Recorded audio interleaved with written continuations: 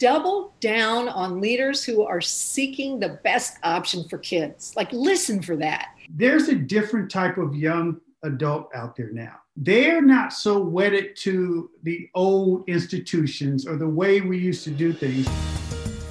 Welcome to Reality Check, a weekly podcast about anything and everything having to do with education. I'm Jeannie Allen, founder and CEO of the Center for Education Reform. We chose the name Reality Check because a lot of what you read about education these days is often wrong or misleading. If you want to know what's really going on in American education, from K through career, you're going to need a reality check. Welcome to Reality Check. I'm Jeannie Allen. We're on the cusp of a holiday season, and I feel like I'm opening a present early with the lineup of my all-star guests today. We have, in no particular order, Dr. Howard Fuller, civil rights activist, education reform advocate, and nationally known academic. Howard recently retired as a distinguished professor of education at Marquette University, and during this year's Democratic primary elections, he eloquently spoke truth to power with an open letter to Joe Biden about charters and school choice. Kevin Chavous, president of Academics, Policy, and Schools for K-12 Inc., the nation's leading provider of proprietary curriculum and on-school programs for students pre-K through high school, a former member of D.C. City Council, and a member of the CER Board of Directors. J.C. Huizenga, entrepreneur, education reformer, and business leader, founder of National Heritage Academies, 90-plus tuition-free public charter schools serving more than 60,000 students. K8. I know you guys cannot believe I've got all these people on today, but I do. Two more amazing people. Lisa Keegan, writer and speaker on critical issues facing American education, having cut her teeth both as a former school superintendent, state school superintendent in Arizona, assemblywoman who led the charge for education reform, which is why Arizona is number 2 today on our Parent Power Index, thanks to Lisa, almost entirely alone. And finally, last but not least, our global leader and innovator, Mickey Revenaugh, Executive VP of Connections, Director of New School Models for Pearson Global Schools, a pioneering provider of K-12 online learning. And oh my folks, don't we need that today more than ever. Welcome, and how are you all? So great to be here. Despite COVID, we're doing pretty good. Well, it's great to hear you. And for those of you listening only out there on Reality Check, I am also seeing them. And we are enjoying this inaugural issue of the 3rd season of Reality Check with a Zoom and video and audio. So let me just help level set our listeners. And the reason I wanted to bring you all here and do this is because I just thought, we're once again going through another change. Forget 2020 and what a crazy blank show it's been. But we're all going through another change. And it's a new administration, which we've all been through at least a couple of times together and separately. It's a lot of changes in states. There's changes in learning and approaches, changes in delivery. We have parents leaving public, charter, and private, creating their own micro schools. And I thought, how do we actually help the rest of the world process what's really going on? So, Mickey, I ended with you. Let me start with you since you've got this great global perspective. What are the things that you would say most of all from sort of your senior statesman, on what's happening and how we help people understand it through the context of history? Wow. A light little question. So I think we're at this incredibly profound inflection point where so many of the things that we've thought and talked about in education reform writ large, which really I think comes down to what do we do to make sure that every learner has the best possible chance to thrive and sparkle in terms of their education. I think we're actually at a point where those tools have been uncovered, partly by the pandemic, partly by all the twists and turns and changes that we've seen in education over these past couple of decades, to really be within our reach, to break down the barriers between K through 12 and higher education, to ensure that every student has a really personalized team of people who are rooting for their success, and that includes their families and their schools and others, and that technology is actually finally getting to the point where it can level the playing field for everyone and allow every learner, regardless of zip code, to really reach their ultimate full potential. We're at this inflection point because it could just as easily go back the other direction, right? And we certainly have been here many times before, but I'm personally feeling kind of optimistic. There's nothing like a really great crisis and a really stormy political season to sort of leave us on the shores of where we might go from here.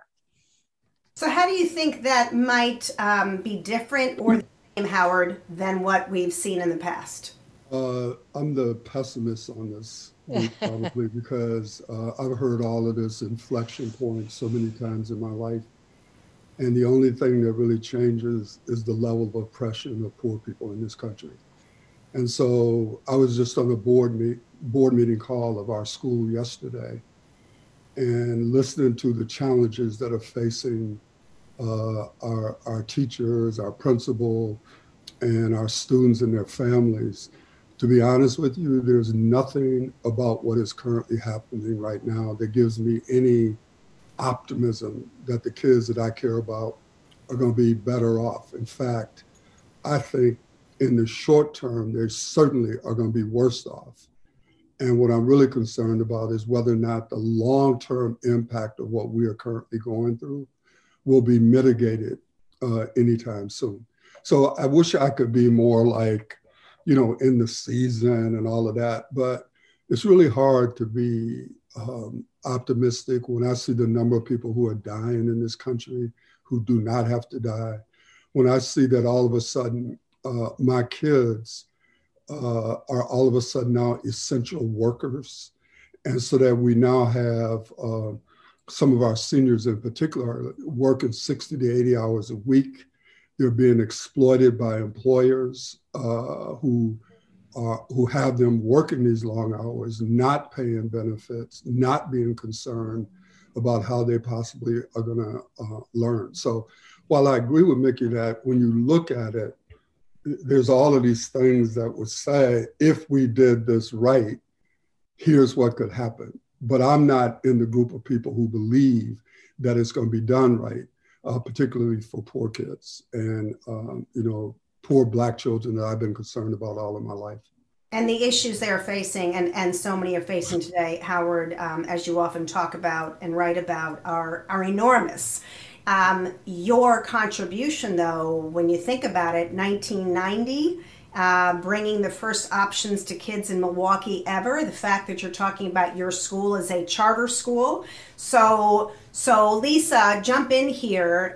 Does Howard have more reason to be optimistic, or not that we want to change it, Howard, but we're gonna bring it to light. How do we shift from things have been very difficult and worse for many people to there's always a promise with a newness and freshness of people in many places, whether we agree with their politics or not, whoever we are, right? Lisa, you've seen this through 5 or 6 administrations too? Yeah, so 30 years. I think it's best to take Howard to heart, as I know everybody on this Zoom has done for decades, and not to try to gloss over what is happening for families right now. And I'm, as you know, psychotically optimistic. Howard knows this as well. So we can count on me to be out of touch with what's really possible. I have spent the grace of this time period is, they're few and far between, other than a beautiful granddaughter who might wake up and I'll bring her on screen.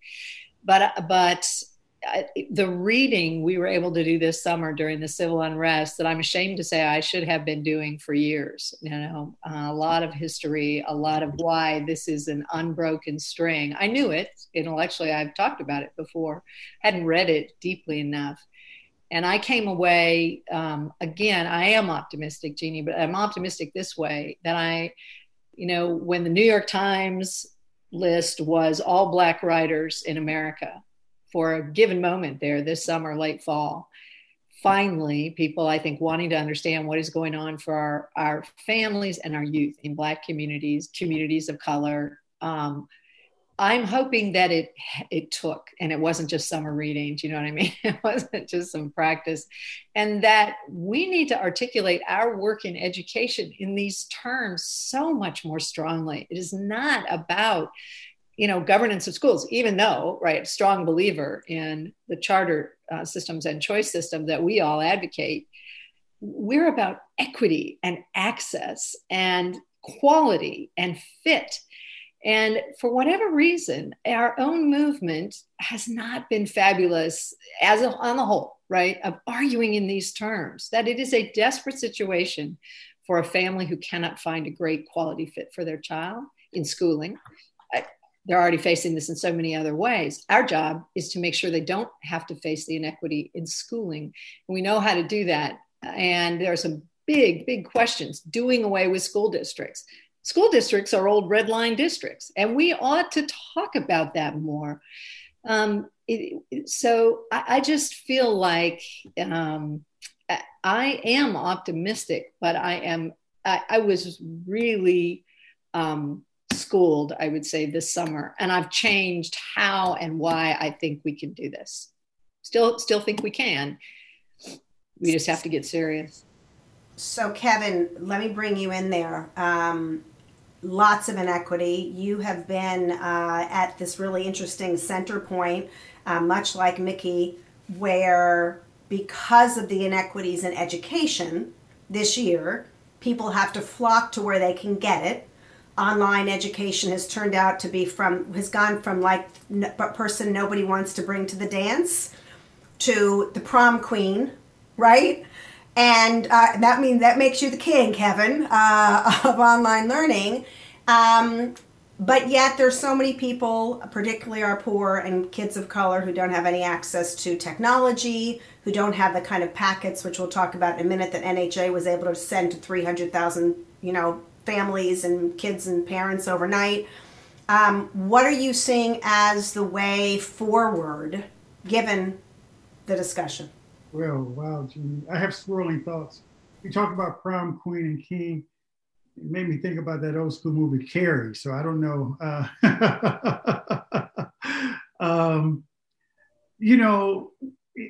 We're facing a day what each generation faces, and many generations don't have a good answer to the question, and that is, what about the children?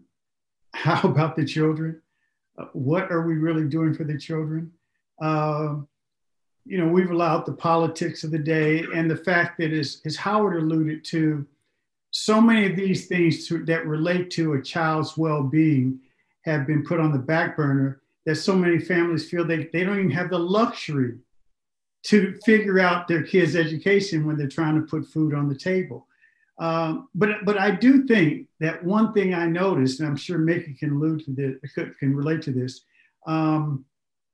is that this pandemic and all the civil unrest could lead us to a place where there is a parent power explosion. I can tell you on our enrollment lines, we saw a shift. We have standard questions we ask families that call us, and many of the parents who came to us, their kids were behind academically, and asked some questions, how the kid doing in academics, and they're like, oh, well, he's doing the best they can. But now we are getting more educated consumers about education. They want to give me the number, one parent said, to my son's 5th grade math teacher so I can email them before I decide to enroll. I think that now more families and more parents are forced to actually see what a day in the life of their kids' education is like, and they don't like it. And so they're asking more probing questions of school districts. I think that there is a chance, you got the pessimism, optimism, and the realism. I think that there is a realistic chance that this could lead to a parent power push that we haven't seen because of the realities of what parents have to face. And the other thing that I think will end up being, it lead to more pain before gain, but I think the gain is inevitable, is there's a different type of young adult out there now. They're not so wedded to the old institutions or the way we used to do things, just like they exploded into the streets in the wake of the death of George Floyd. At some point in time, there will be some semblance of those young people who say, particularly these young parents that I talk about who call our enrollment centers, they say, hey, this is not acceptable. We're not going to accept this just because that's the way it's always been. You're really not educating our kids. Now, I think the challenge is tying that all in a nice organized bow, ribbon and bow, so that people can advocate, consciously and strategically. That's always a challenge. But I do think that the inflection point I see is the same old, just won't fly. I think that you will see potentially, as I said, more pain, but hopefully lead to gain. Well, I hope it doesn't go back in the box, right? So J.C. Huizinga, NHA Schools, National Heritage Academy, let me bring you in to help sum up this section of Reality Check. Parent power is something you've always been fond of. We just heard Kevin Chavous talk about it. The notion that young people today are different and they're going to want to demand and be more choosy, right? So how do we make sure that we sustain an increased scrutiny of schools, still recognizing that there's so much disrepair and inequity out there? Where do we go next, particularly as we look again about another political change in our nation? Well, Jeannie, I think what parents are starting to realize is government entities are probably pretty good at operating schools, but they're better at operating schools than helping kids learn what they need to learn. And as they understand that, I think COVID has become the match that lit the fuse that's going to cause that inflection point that Mickey was referring to. And I think whether it's micro schools or pods or whatever, will become a greater percentage of education in the future as parents are looking for a middle ground between what the districts are offering or homeschool, which some parents in some cases are working or they're not equipped to do homeschool for whatever reason. They're looking for another alternative. And I think we're going to see a whole different landscape in the future. I'd be interested to hear what would cause Howard to be a little bit more optimistic about what the future might bring. How do we get it right, Howard? Before we go there, I want Howard to jump in there, but let me stand you for a minute, JC. So we're making a transition, and there's talk about President-elect Biden appointing the head of, or a former head of, the National Teachers Union, the NEA, as education secretary, or one of the many, quote unquote, I say, scholars who supports that kind of line. You've been good friends with the right now outgoing education secretary, Betsy DeVos. I kind of want to tell people, you thought Betsy DeVos was bad, you're going to get Lily Eskelsen, you're going to be in really big trouble. Forget the politics of it. What do we say, and what do we do, if anything, about an education secretary who's not only diametrically opposed to the practices that could address some of these inequities, but might even want to shut them down? So first of all, I'm a big fan of Betsy DeVos. I think when it comes to school choice, when it comes to parent power and the right of parents to choose what's best for their child, Betsy has done more than any other education secretary, and I think we need to be grateful for that. What will the future look like under a new Biden administration? I think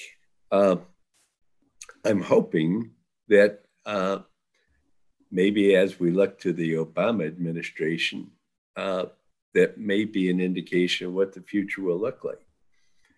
Of course, Biden was vice president under the Obama administration. The Obama administration actually did some good things for education choice. When you stop and look at what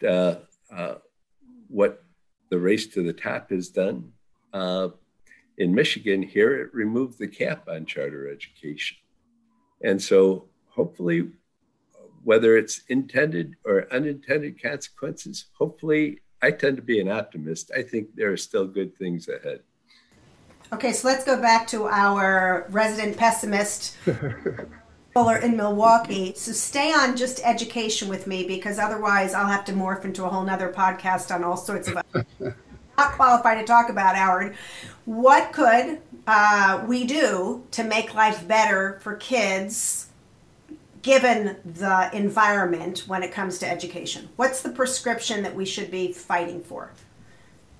Well, I mean, I think we need to obviously continue to fight to empower parents. I mean, I've not lost one measure of enthusiasm for that being extremely important. What I know, though, is that fight is going to be much, much more difficult.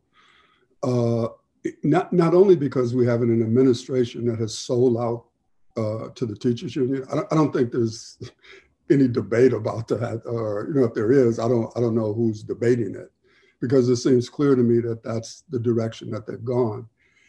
But the issue is that a lot of the fights that we're going to have are going to be at the local level still, particularly when you begin to talk about charters. It's a state fight, even though clearly, you would want someone nationally who was supportive and who was providing air cover and also providing federal funds. We still have to fight a lot of these issues out at the local level. And in a place like Wisconsin, that fight is going to be made more difficult because the bipartisanship that you would need and want is almost impossible in the toxic political environment that we're currently in. And so what happens is that some of the people who would be supportive of issues like charters and other form of parent choice are deaf on every other issue that impacts the families who would be choosing. And so from where I sit, another reason for my pessimism is just the difficulty of building across partisan lines that was more possible several years ago. So Jeannie, I'm not, when I say I'm a pessimist, I don't want people to be confused that pessimism means you don't fight, because in my world, you fight even when victory is not possible, because not to fight is to co-sign on the injustice. I just think that the nature of the fight and the potential alliances that need to be built to advance the fight are going to be much more difficult, at least in the short term. And it comes to that speaking out about it, right? Lisa Keegan, when you were state superintendent in Arizona, I'll never forget one of the visits I made to you. You sat down after a meeting and you said, I need to introduce you to blah, blah, blah, the head of the Arizona Education Association. Jeannie, honestly, you are going to love her. I think we have a lot in common. And I wanted to throw up. And I was like, you can't? Serious. But you did get her to be strong on accountability on many levels, even if she wasn't strong on choice, at least for a little while. But the point was, you reached out and basically said, here's where I am. Here's my agenda. We'd love you to be part of it. Yeah. Right. Or we're going to come after you. And how do we teach people to do that now? Because I think there's an awful lot of folks who run around saying either we can't do that, or we don't want to really go after people in that kind of a way. Yeah. Jeannie, I just think we have to double down on talking to people and not apologizing for the way we see this and articulating why, right? and also, but reaching out to them and listening for something we might have a little bit of agreement. It might just be about something that's not the subject we're talking about, but we can get there. And I'm not suggesting compromising away our basic values to that end. I don't, but I don't dislike, our opponents. It's not personal for me. And I do think part of a leadership role in education is that we are role modeling for our children. Look, we're disagreeing about means to an end, but we got to define the end unequivocally is quality for kids. As Kevin said, what is happening for the children? And so that's where we begin and end. And we keep talking about it and we keep telling our stories. And in Arizona, I know you all know the Arizona story, but charters are still coming on very strong. Districts have been in decline for the past decade in real terms. Charters they're going to cross, right? They're going to cross. And what's really happening is it's choice to quality schools. That same thing's happening in the district. If you defined high quality district schools as charter schools and looked at their choice component, they look like charter schools, right? Because in Arizona, we're fluid over the borders. Less than half of the students in Maricopa County, which is the Phoenix area, attend their assigned school.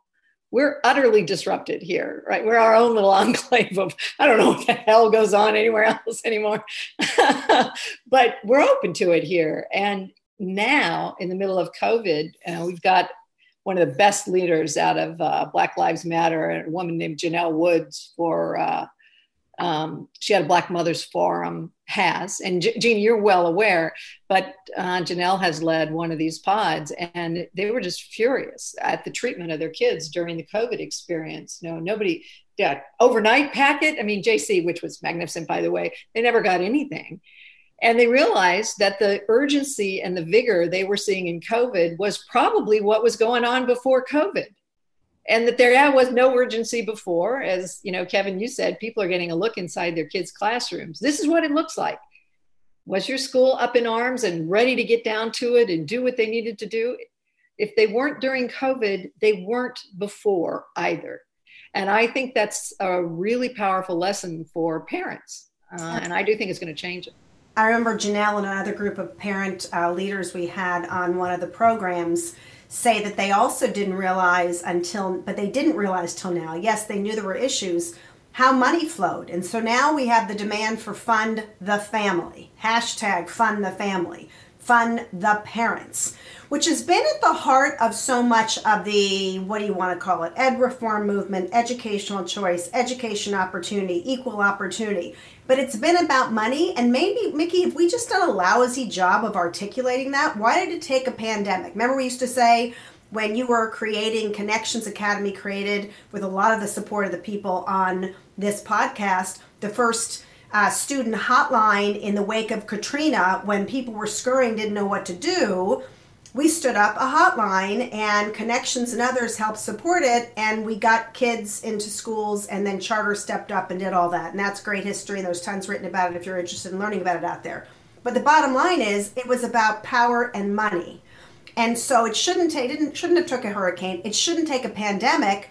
Do you see globally and in your work any of this shifting in terms of is it just a handful of us that are having conversations, or is this conversation much bigger than some people suspect?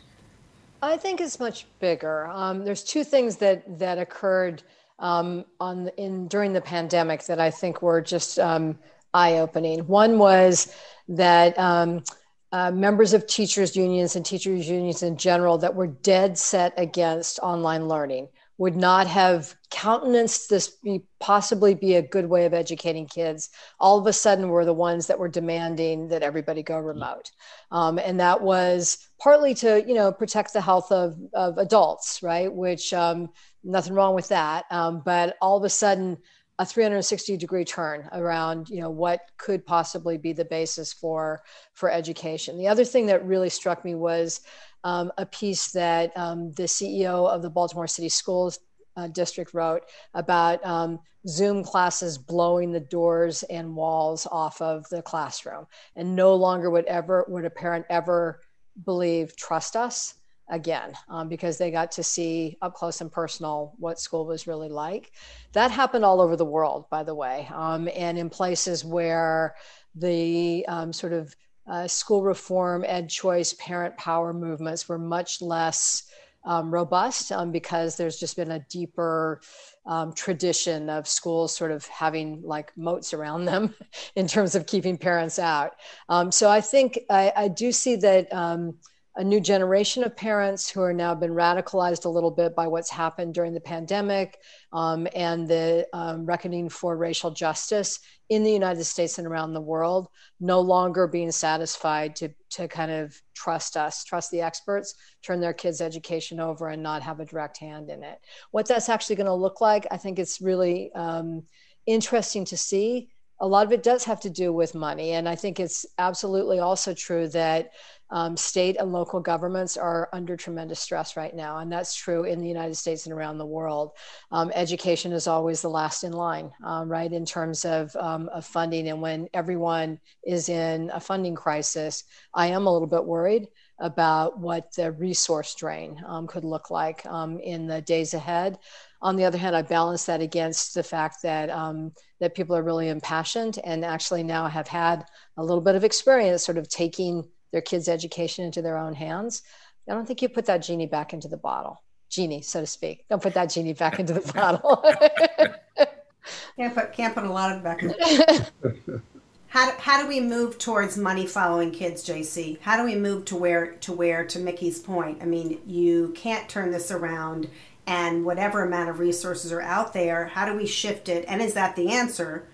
Whether a parent wants to pick your school, somebody else's schools, create their own school, are we finally at that point? Yeah, I think it happens on a state-by-state basis. In Michigan, we're a long ways down that road. But as that happens, I think the institutional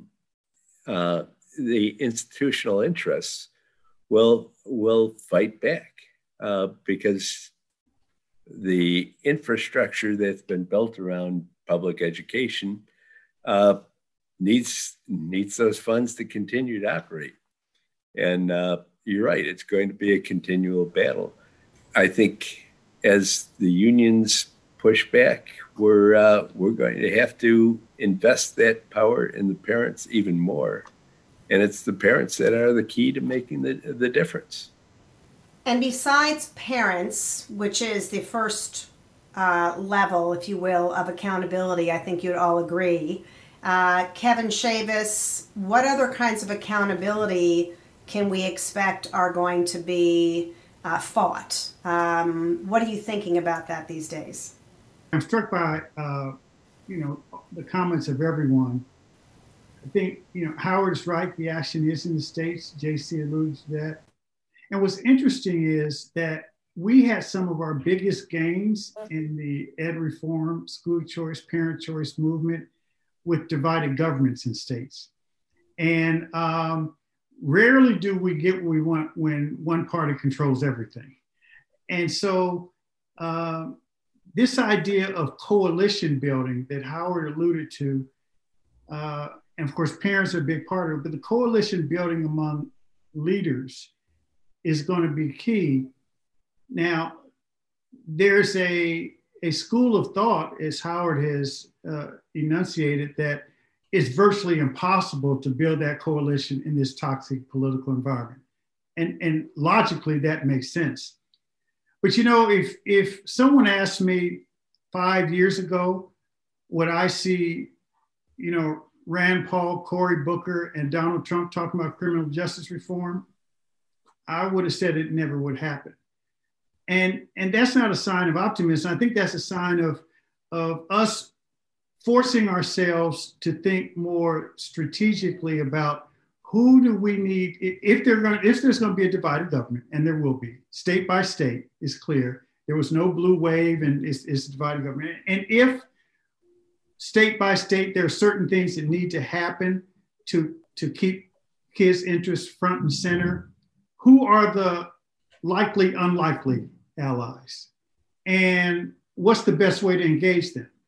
And again, to Howard's point, does that mean that, if you're an urban African-American legislator who has hints of wanting to do this stuff, that you persuade a Republican colleague that they need to support aid-dependent children, when in the past they never did? I think that one of our challenges is the thing that has kept us together, our united commitment to parent choice, really allowed us to put blinders on the fact that we come from different political perspectives, and there may be other things we just don't talk about as much because we're united here. We may have to seep into some of these other areas just to get the coalitions that we need to make things happen.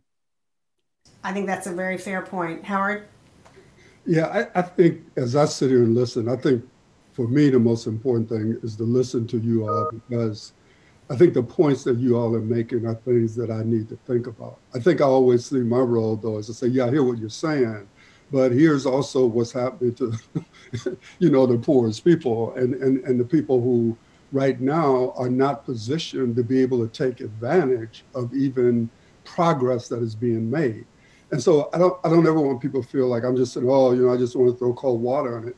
I'm just trying to make sure that as we talk about these things, that those views are taken into account, because the people that I try to represent are not normally represented in these discussions and tables and whatever. And we got to make sure that their issues and concerns don't get lost in the process.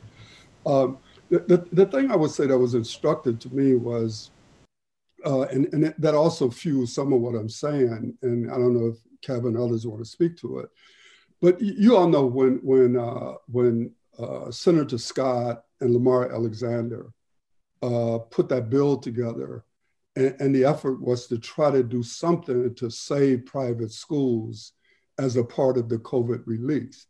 And, it was, I talked to Corey, I talked to Dwight, I talked to people who you could ordinarily on the Democratic side get to say, well, yeah, I could be supportive of that. And I'm telling you, there was none of that. There was none of that. I can be supportive of that. Just because their view was to be supportive of that was to somehow be viewed as supporting Trump. No way in hell am I going to do that. And so now we're in a situation where I'm very worried about a lot of Catholic schools, for example, surviving on the other side of this, right? Schools that have historically played very important roles in communities, in places like Chicago and Milwaukee and whatever. And so what I'm trying to get at is that while I think the new way of learning is like very important, you don't just throw out the old way of learning. It's like that's one of the things I learned from reading that book, New Power, right? Is that while you try to understand the exercise of new power, you also want to understand what was good about old power. And so in the process of talking about, distance learning and asynchronous learning and all these things that we're talking about, there's also some things that are called schools that function in communities and play a broader role than just learning itself. And so to some extent, we have to be concerned about how some of that continues on the other side of the pandemic. And what I'm talking about is the alliances that it's going to take to try to make sure that occurs. That schools themselves, be they Catholic, have served an enormous role. Whatever schools that are playing that great role in communities continue to thrive, even if that means it's not that fancy shiny penny today that is online. Totally get it. And in fact, some of the evolution that many of us are involved with of those schools and others are critical. All, as I like to say, all of our tools, all the arsenal has to be all on the table. We can't leave any of it there. And Kevin, I want to jump on and AC to pop in here too, and all of you to comment on this in our last couple of minutes here in Reality Check. This notion that you just raised about how we were all able to kind of isolate and silo our interest in parental choice and forget about some of the other things that we've disagreed with. One of the areas that the movement or the sectors or the various people, whatever we're calling it today, in the philanthropic community to get money, which clearly I'm not doing a good job of because I couldn't give a hoot about those terms, is this notion of who runs the schools and who is permitted. And so it is no secret that I don't care whether you are for, by, non, whatever. It shouldn't matter what your school governance, your school tax status is. And we have a huge problem right now in and among people working in charter schools and other forms of education reform that think there is something wrong with a company managing education as if that's a brand new thing. And that's where we're going to fall down unless we solve that, because President-elect Biden can stand up and say, oh, I'm for charter schools, just not those charter schools, which is basically what the NEA said 30 years ago when they said, we're for public school choice, just not that kind. And so, JC, let's start with you, since you were one of the true innovators, first entrepreneurs, to say, let me start a company and figure out how I can actually help serve kids without having to beg, borrow, and steal for money. And how do we address that? Maybe we can go around about this for-profit, nonprofit thing, because it is driving me nuts. Yeah. Well, I'm a big believer in the free market and the competitive system.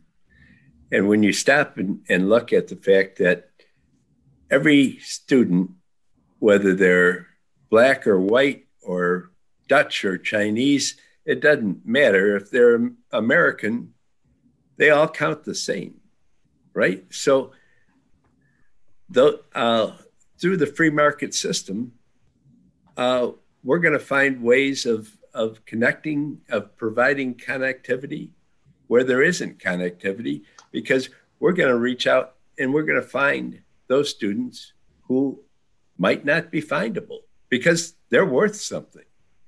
And so if you don't have a competitive system, a free market system, if Milton Friedman wasn't right in what he had to say, we've got some serious problems for the future of this country. Well, Jimmy, let me speak to that. I think, as has been alluded to, the veneer is sort of stripped away from the perceived unfettered power base of school, the neighborhood school or school districts. And I think the way you build those coalitions, you talk about unlikely allies, is one, I talked about the parents and you know, they now are asking questions about their kids' education they've never asked before. And then secondly, believe it or not, there are enterprise and superintendents who are facing the reality of what they have to deal with every day, and they need help, that because of union rules or whatever, they don't have the internal bandwidth to fix what ails them. So they are aggressively looking for help. And Vicki knows this. You know, if you're a major school district, and I'm talking about major, any 10,000 students or more, and to run any type of meaningful online virtual program, you need an adaptable curriculum that works online. You need a secure platform. People have been, my goodness, sharing stories about Zoom being hacked into. And, you know, this happens in school districts. And you need a robust teacher training program to help train teachers who are used to the brick and mortar setting to understand how to utilize tools, best practices, AI and the like to engage students online. And school districts just can't do that on their own, most of them, especially if they haven't dabbled in that. So, and at the same time, most of them will get a pass in terms of their funding for this year, but next year, because they're all achieving shrinkage in their numbers, they're going to start losing money. So their reality is, you know, this whole for-profit number, I need help. So where do I go for help? And parents' reality is, I've got to educate Johnny, Jamal, Jose. Where do I go to get that education? Particularly in fact, realizing the fact I don't want to lose a year of education with my kids.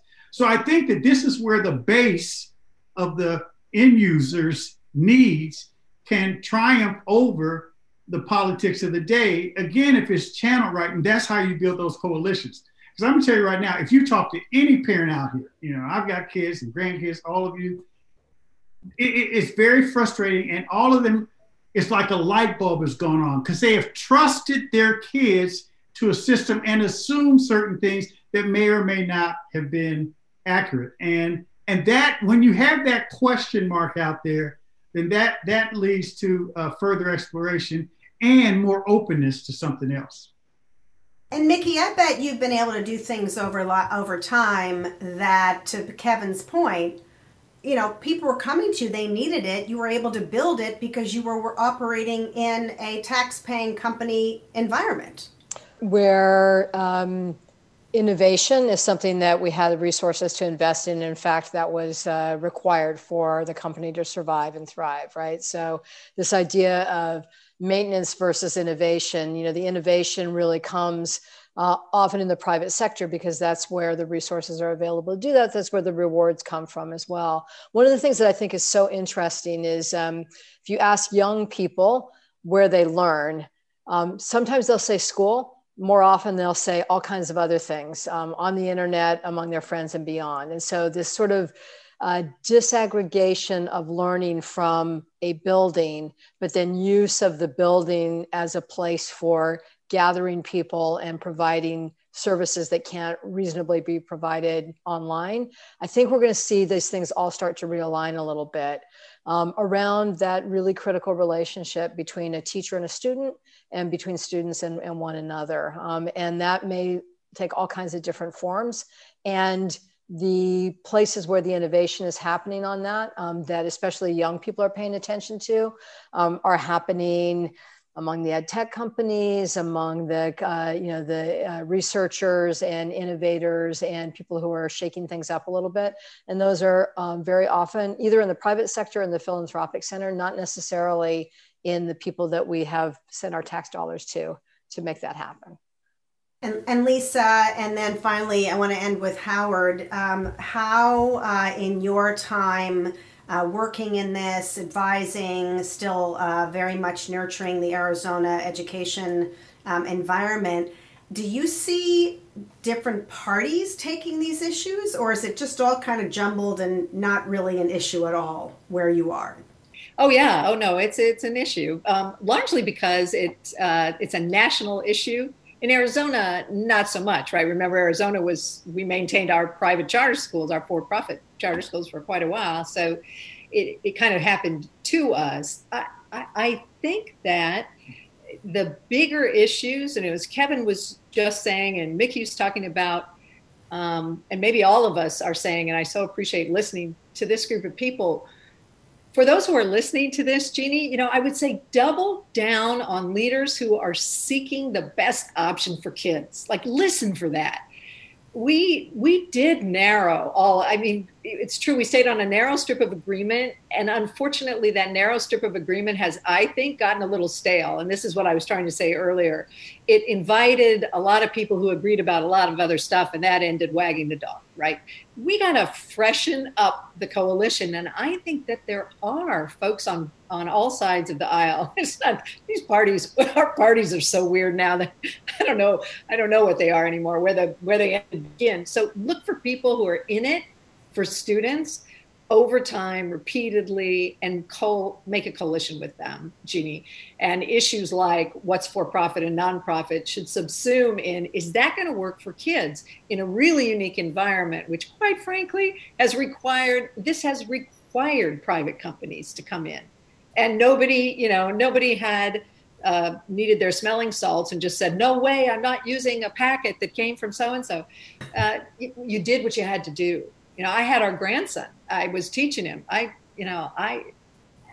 feel for families who did it. And so I do think we all learned a ton about the bigger issues. So maybe we can focus on that. Maybe, Jeannie. Jeannie, I think the interesting thing that those of us who are part of the so-called ed reform movement, many of us have become the new status quo. And so one of the things that I'm actually concerned about is our willingness to deeply examine some of the tenets that we had put forward. Like, for example, even when we talk about accountability, is it possible that we made a mistake by focusing so heavily on testing? I'm just asking, I'm not saying that testing is not important. I'm just saying, did we get ourselves into a box that we're now trying to dig out of? And so what I hope is going to occur, and why I find a conversation like this refreshing for me, is that we're not going to get stuck in protecting institutional arrangements, even those that we help create, because those arrangements may not now be workable in a totally different environment. So I think we have to be open to stand with purpose. Like Lisa said, I mean, looking for people who care about kids, and some of the arrangements that we thought would work to reach that purpose, we may now have to step back from, because it's clear that they haven't in the ways that we thought that they would. So, final true word or two. And that was awesome, Howard. Parent is listening, wants to somehow do something to help solve this problem. What do they do? A word or a quick phrase? Howard, Mickey, Kevin, Lisa, JC. I think they got to double down on love for their children, and that they really have to fight to make sure that their children are being respected and loved with whatever the tools are that we come up with to try to advance their learning. And I think they saw, even under the worst possible circumstances, they got a front row seat to seeing their kids have that aha moment in learning that they may not have had a chance to witness before. Pay attention to that. Pay attention to that and find ways to make more of those, regardless of what the circumstances or context is. And you can almost not go wrong by following that. Ask questions, seek better answers, listen to that voice in the back of your head. Yeah, and I think they need to understand their options for educating their child in the best way that child needs to be educated. And there's not a one size fits all. So they need to vote with their feet. I would say if you're not getting what you think might be optimal, it probably is out there. Go looking. And for those of us who support these schools, if we know it's not optimal, we got to figure out how to get those families into situations that are. Well, my friends, the old Christmas song says it's the most wonderful time of the year. You have made this the most wonderful time of my year. It's been so extra special for me, and I know for all of my listeners to hear and have this great conversation with you all. My dear friends, Howard Fuller, Kevin Chavis, JC Huizinga, Lisa Keegan, and Mickey Revenaugh, thank you so much for joining Reality Check. I wish you and all of yours a blessed holiday season. And here's to a better 2021 for everyone. Let's get out of 2020. Merry Christmas. 2020 cannot get away fast enough. That's enough. Bye, all. Hey, love you all. Thank you. Thanks for listening to this edition of Reality Check. You can subscribe to Reality Check at iTunes, Google Play, Stitcher, and TuneIn and never miss an episode. Visit us online at edreform.com and follow CER on Twitter at edreform and me, Jeannie Allen. I look forward to exploring the world of education with you and another prominent guest next time. See you then.